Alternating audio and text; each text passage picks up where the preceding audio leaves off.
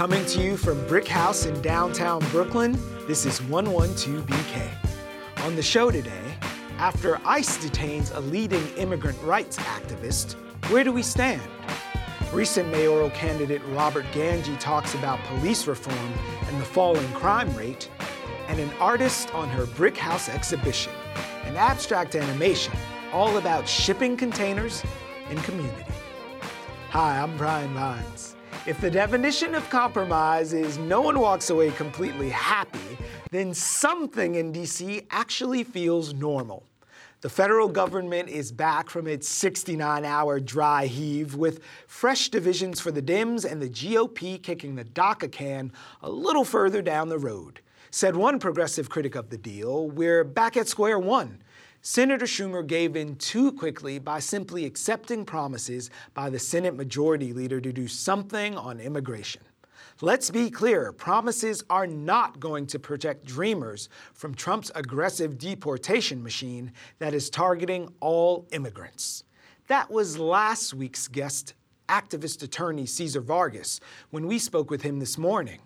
Meanwhile, that compromise did extend CHIP, providing health care for low-income children, for another 6 years.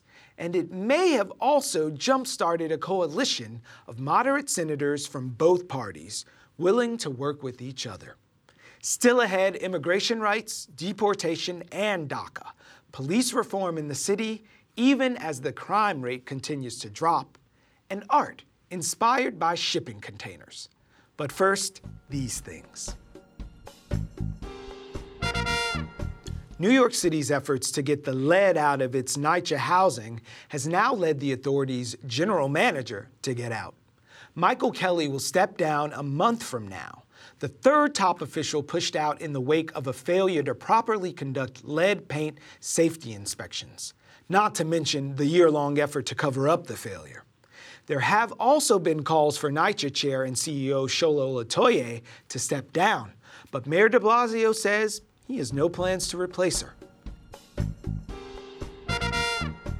Speaking of the mayor, last month he was proudly promoting a significant drop in the city's jail population. His administration attributes this success to city intervention programs like supervised release, aimed at keeping low-risk people out of jail in the first place. And now the Brooklyn Daily Eagle is also reporting that we, Brooklyn that is, should also get some credit since our contribution to the city prison population is down 10% since 2016 and a whopping 31% since 2013. That's a drop of more than 17,000 inmates to just under 12,000. However, that number may be going up by one. In case you missed it, if you had any doubt that this city has room for all viewpoints, Saturday night, after thousands of women and their supporters finished marching, the alt-right community held a gala in Manhattan. It was called the Night for Freedom, self-described as, quote, a gathering of patriots and political dissidents who are bored with mainstream political events. Not everyone was feeling tolerant, however, which guaranteed the event would not be boring. The Daily News says a Brooklyn man punched and choked one of the attendees. He was arrested for possession of a weapon, assaulting a police officer, resisting arrest, and strangulation. Let's keep our cool, Brooklyn. Our first conversation is next.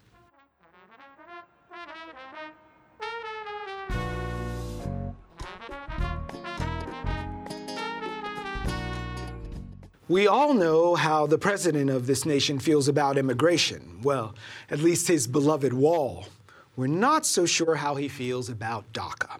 Meanwhile, using unmarked vans, ICE agents, that's Immigration and Customs Enforcement, have been targeting immigration rights leaders, causing fear and uncertainty among immigrant communities. To name one prominent example, it's been almost 2 weeks since one leading activist, Ravi Ragbir of the New Sanctuary Movement, was arrested and threatened with deportation. He's still in detention upstate in Orange County. But right now, two of Ragbir's supporters are here to talk with us about his case and what lies ahead for immigration policy. They're also going to address how a new federal office may alter the relationship between religion and healthcare and some of the more sensitive issues of our time. Reverend Kaji Dosa from Park Avenue Christian Church, welcome to 112BK. Thank you so much, Brian. And Reverend Juan Carlos Ruiz of Iglesia de Sion, St. Peter's Church, and co-founder of the New Sanctuary Movement. Thanks for joining us on the show. Thank you. Thank you, Brian. So as we're looking at the headlines and taking into account everything that's happening, I just want to know from you guys, what does it mean to be a sanctuary city at a time when we have a xenophobic administration running the country?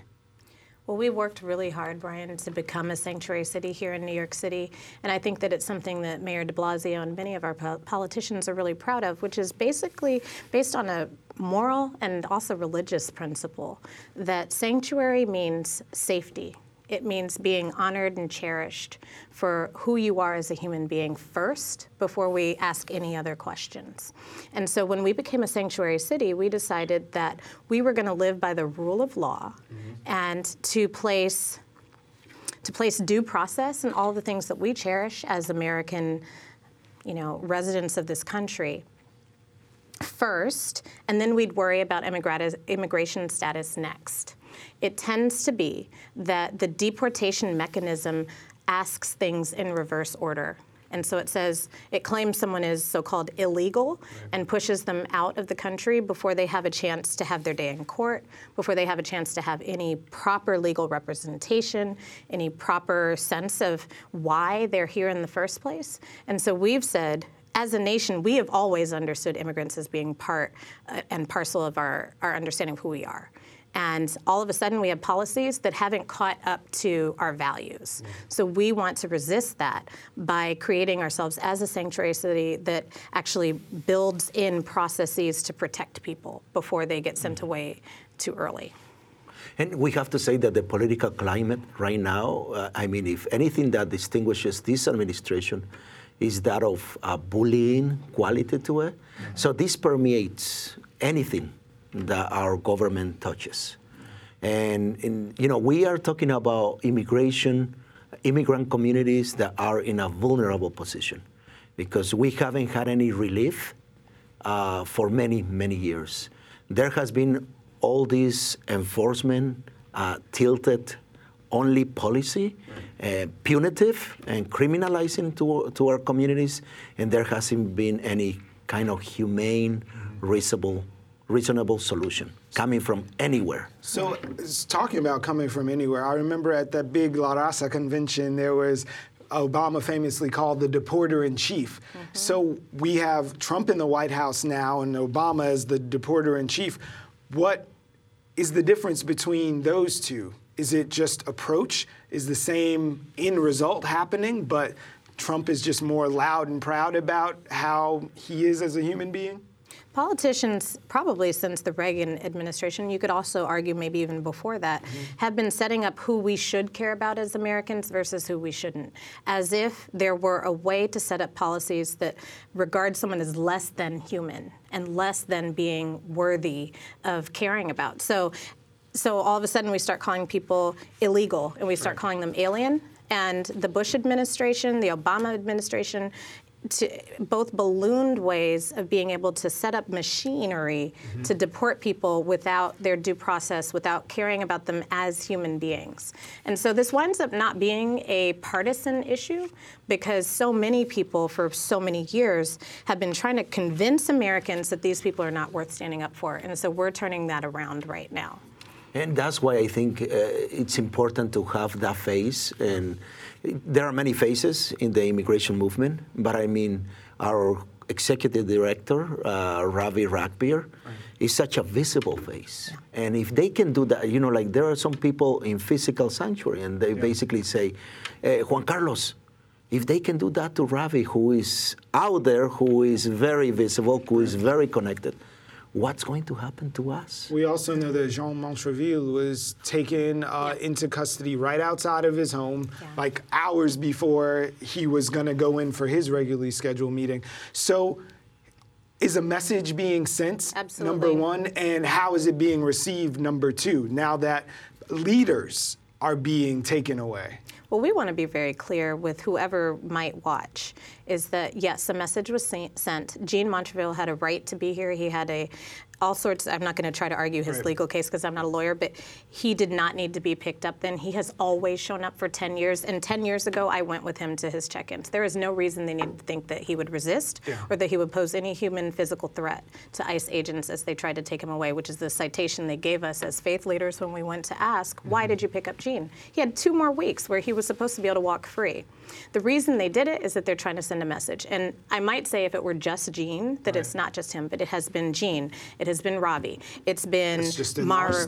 Yeah, it's all over the country. People who've been bold enough to speak up and speak out. ICE is now starting to target as if to say, be afraid.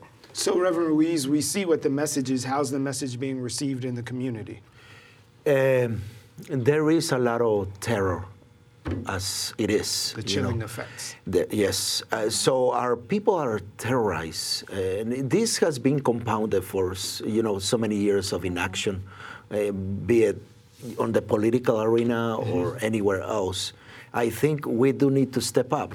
I always thought that they were going to harass, first of all, the community centers and labor centers. They were going after the unions, and we have seen that a little bit. Right. But they are coming after our churches, our temples, and so there is this active harassment that is in place, and we do need to denounce that. What's our response? I think we need to go on the offensive. I think we need to step up. Like? First of all, I think the head of our denominations, of our religious institutions, they really have to declare, who they stand with. Gotcha. We have a prophetic tradition that is always speaking on behalf of the voiceless, of the downtrodden. The least of us. Yeah, the least among us. So we need to really exercise that prophetic role that we all have in our religious denominations. We need to do that. And at the same time, keep in mind that if they are coming for us in the AM, they'll come for you in the afternoon. Not even in the evening. Yeah. I mean, this is quick. It's coming. Because the infrastructure, it's in place. What Trump has evidence is this infrastructure of terror that has been beefed up in the last 40 years. So it's a continuation. It's evidence in a continuation of a policy that has been in place for many, many, many years. What's the difference? Yeah. The explicit rhetoric of racism and the connection of the hyper-militarization of our policing and the co-opting of our religious discourse. We, as religious leaders, I think we need to start claiming amnesty for everybody. Because it's right there in our language. Listen, amnesty for everybody. Yes. I just, in the last 30 seconds that I have, want to talk about your very arrest that happened while you were out standing up for Ravi. Yeah, well, the arrest, they came out in full force. Yes. They used excessive force. Mm-hmm. I don't know the politics. I mean, if we want to call this a sanctuary city, I think we need to honor that. We believe when there is such a declaration of a sanctuary city, is that NYPD and any city agency do not collaborate with ICE. This is a clear kind of shout out loud that there is such a collaboration. You can see an NYPD officer with his hands choking Reverend Juan Carlos's throat, who also did that to another officer. We have it on film. And that is a horrible place to leave it, but we are plumb out of time, so I'm going to get a commitment from you guys to come back, please. I'd be glad to. Thank and we you. can even discuss HHS to not make a liar out of me, so make some time for us very soon. We appreciate it. Thank you. Thank you. Thank you.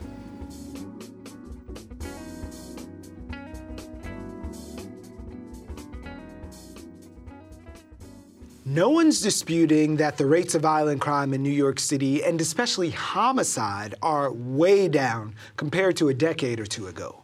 Murders, there were 290 in 2017, are at their lowest level since the 1940s, when, for one thing, far fewer guns were in circulation.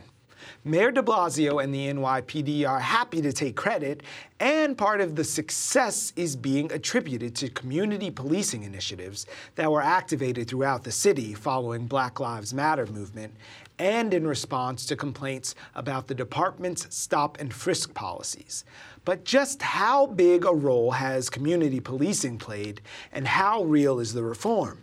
Joining us now is an activist who's kept a close watch on the NYPD for the past decade and who has hardly shied away from being a persistent critic.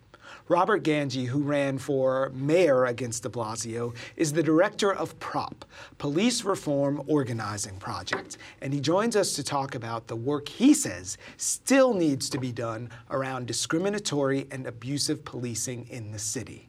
So discriminatory, abusive, and effective by the numbers. Well, we don't think it's clear that New York is a much safer city than it was certainly 20 years ago, 10 years ago. Right. We don't attribute it to policing tactics. We don't attribute it to stop and frisk. We don't attribute it to broken windows, which is the main law enforcement strategy that the NYPD uses now. Essentially targets mainly low-income people of color who engage in low-level infractions that have been virtually decriminalized in white communities. Marijuana possession is a good example where research shows that white people use and sell the drug in equal or greater proportion to African American and Latinos people. 90% of the people in New York City arrested for marijuana possession are people of color. It's clearly a racist policy, and it inflicts a kind of trauma on the community of color in the city, not only through marijuana possession arrests, but a whole host of other kind of arrests: fare beating, petty larceny, suspended license. So we recognize that the city is much safer. We attribute it to a number of other factors. Right. And it should also be said that most criminologists will say we don't know why crime is dropping so significantly. I've seen everything from legalized abortion to kids are eating fewer lead paint chips. Right. Can you name one thing besides the mayor and the police chief? I think what we would point to, and again, this is speculative, and also should be said, crime is dropping in virtually every urban center, not only in the United States, but in the world. That we attribute it to, one is the actual behavior of people in the community. One of the problems with the media, for the most part, looking to the NYPD as the main cause for a drop in crime, it ignores the people who live in the community where crime used to be most prevalent, where it has declined the most significantly. One factor that people refer to is called the little brother syndrome. So they're basically talking about young people during the crack epidemic who saw what crack was doing to their parents, their aunts, their uncles, their cousins, and made a decision: we're not going to smoke crack. To make new mistakes. Right. We're not going to follow that I may smoke a joint, I may smoke a blunt, not going to deal with crack. So Mayor de Blasio, Police Commissioner O'Neill say we're focusing on smaller communities of people who are responsible for outsized disruption in our communities. Yeah, who are they talking about? Well, the numbers just don't show that. I mean, we go into the arraignment parts of the criminal courts on a regular basis. And the reason we do that is everybody gets arrested in New York gets arraigned. So if you go into the arraignment parts frequently enough, and you go into the four major boroughs, Manhattan, the Bronx, Brooklyn, and Queens, you'll have a very good idea of NYPD arrest practices. So, for example, we went to Manhattan 2 weeks ago. We went to the Bronx last week. We observed 44 cases, every case involving a New Yorker of color, every case, 100%.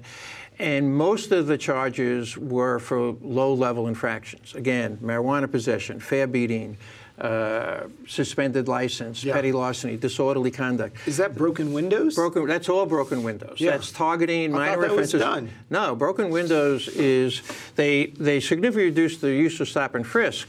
But the basic strategy of policing in New York, not only now, but all throughout the course of history of the city, is to focus on marginalized communities, people who are vulnerable politically. So it's primarily low-income communities of color. It's also street vendors, homeless people, mentally ill people, sex workers. Any community that doesn't have a lot of political muscle to push back against abusive and discriminatory practices gets targeted by the NYPD. And I know that sounds very, very negative. And so sometimes I hear myself saying it, and I say to myself, that's harsh. but it is true. But if de Blasio ran this tale of two cities and he said, I'm going to be tough on crime, and now he has his bona fides, the numbers are there. So how do we By the way, all policing? Giuliani ran on those bona fides. Bloomberg ran on those bona fides. Crime is definitely dropping in New York City. It's not primarily because of policing tactics. And neighborhood policing is or community policing, which de Blasio touts. That's an insignificant program. It's a very small percentage of officers who are involved in neighborhood policing. It's to say that that's the primary reason why crime is dropping in the city is disservice, really, to the public understanding of what's involved with the incidence of crime. Another factor, we think, is open enrollment in the city university system. Anyone who comes out of high school in New York City can go to a college. Many of the students in New York City go to the community colleges first and then graduate from there and go on to the four-year colleges. That, we think, has had a significant effect on producing more stability and investing more young people in a straight life and a life of going. So in our last 10 seconds, I'm going to invite you to give credit where credit is due. You just talked about the availability of education. What's an unsung hero of these numbers that the New York Times hasn't rang up yet? There are more programs that, and I'll acknowledge this, that de Blasio has supported that deal directly with violence in the community. There's one particular program that there's some research that's been done on it. It's very highly thought of. It's called Cure Violence Programs. They're in different communities in the city, in about 12 communities. They involve staff people, some of whom have already had problems with the criminal justice system, so they have credibility in the community with young people who might be considering a criminal lifestyle. And they work directly with young people. They work directly with people who are getting into gang disputes to resolve those disputes without violence. And we think those kind of programs are the more effective approach for dealing with the crime problem than any kind of policing tactic. That and more education and jobs and better schools, of course. All right, Robert Gangia, Prop. We appreciate it. Thank you.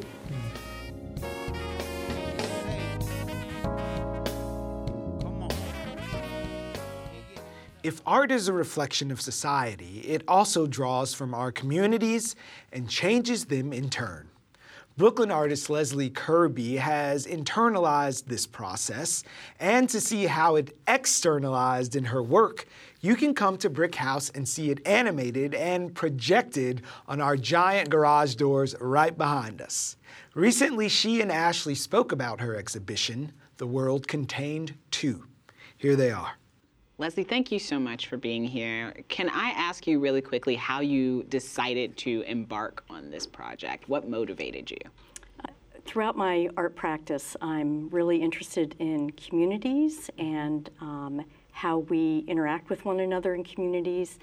And I like to look at various ideas at kind of moments of change. So the video animation that I worked with two collaborators on is part of a larger body of work on shipping containers and looking at containers in our global economy. As I started researching this idea, my initial exploration was works on paper. I do a lot of printmaking, and so I was making prints and collaging the prints and kind of starting to articulate this idea. After that, I had an opportunity to make a three-dimensional sculpture out of cardboard that I also printed. And this cardboard sculpture, the pieces from that became the basis of the imagery in the video animation. Oh, wow. I had been doing a lot of reading and sort of noticing that containers were popping up everywhere. And being reused in so many different ways. Turned into homes in some cases. Exactly. It seems like a number of years ago, you mostly heard about people, trying to leave violent situations and kind of finding their way into a container and then unfortunately not making it to whatever their destination was. And so it just seemed like there was kind of this moment of change, and then obviously our whole method of shipping goods around the world now has been changed and been impacted. And even I've been a resident of Boerum Hill since 1982. So a long-time Brooklynite. A long-time Brooklynite, and then noticing the changes along our waterfront. We have the beautiful Brooklyn Bridge Park now, but that was a pretty active shipping port for a long time. And I think containerization has kind of changed the way that kind of business all took place. So for the people who are listening in maybe via podcast right now, what are they going to see when they come to check out your work? Well, it's a lot of moving shapes. When I built the sculpture, I went to a laser cutter and I pre-cut all different rectangular shapes of cardboard and printed onto those, collaged them, made them dimensional, and in the process of creating the animation, I photographed the pieces from the sculpture. So it's a lot of independent pieces that then Leanne and I brought together in this kind of story format for the piece, for the animation.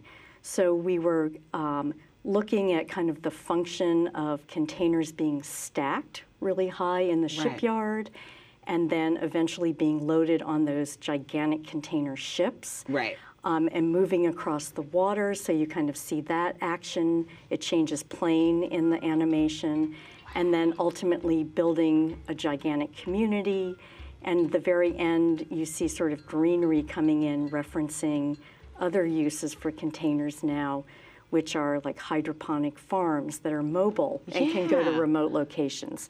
So I'm packing a lot, and I'm asking a lot of the viewer to kind of take this journey with me as I'm moving all of these shapes around on the screen. Right. What was really terrific here at Brick was that they have 3 projectors. So the animation is kind of repeated 3 times to fill the entire garage door, which also adds to this whole concept and the feeling and look of the yards where, you know, you look down for miles and miles through these There's like containers. a continuity. Yeah, that was really interesting. And also what's been terrific, because of the way Brick has put together their new building with the big stoop, on a couple of the weekend days, I came and hung out and just struck up conversations with people who would come in. I like what I'm doing to evoke other conversations. And you got all thoughts. that right here. Exactly. That's wonderful. Well, Exactly. thank you so much for coming and for having this conversation with us. I'm really excited for people to come see the exhibition. Can you tell them one more time what it's called and when they can come see it? Okay, it's the title of the piece is The World Contained 2, and it will be on view today, which is the 22nd, until 6 o'clock, and the following Monday, January 29th, between the hours of 10 a.m. and 6 p.m. Well, thank you so much. Again, I appreciate having you. I hope we have you back sometime, and I hope more and more people come and check out the exhibition. Maybe they'll even end up inadvertently talking to you about them. You never know. I hope so. Thank you. Thank you. Thanks for watching. Ashley's back tomorrow when she'll sit down with State Senator Jesse Hamilton, a member of the controversial Independent Democratic Coalition, who often votes with the Republicans. Plus, we'll hear about a lawsuit involving Twitter and Trump, and spoken word artist Mahogany Brown will offer up a whole bunch of spoken words. Bye now. 112BK is hosted by me, Ashley Ford, and is produced by Ross Tuttle, Fred Brown, Shireen Barji, Emily Bogosian, and Kritzy Roberts. Our show is edited by Clinton Filson Jr. and Kyrell Palmer, and is recorded by our studio technical director, Eric Haugeseg. Our executive producers are Aziz Isham, Jonathan Leaf, and Sasha Matthias. If you want to get in touch, you can leave us a comment, tweet us using the hashtag 112BK, email us at 112BKpodcast@gmail.com, or leave a message at 347-504-0801. And make sure you subscribe to the show on SoundCloud, Apple Podcasts, Google Play, Stitcher, or whichever podcatcher you use. 112BK is part of the Brick Radio family. For more information on this and all Brick Radio podcasts, visit brickartsmedia.org/radio.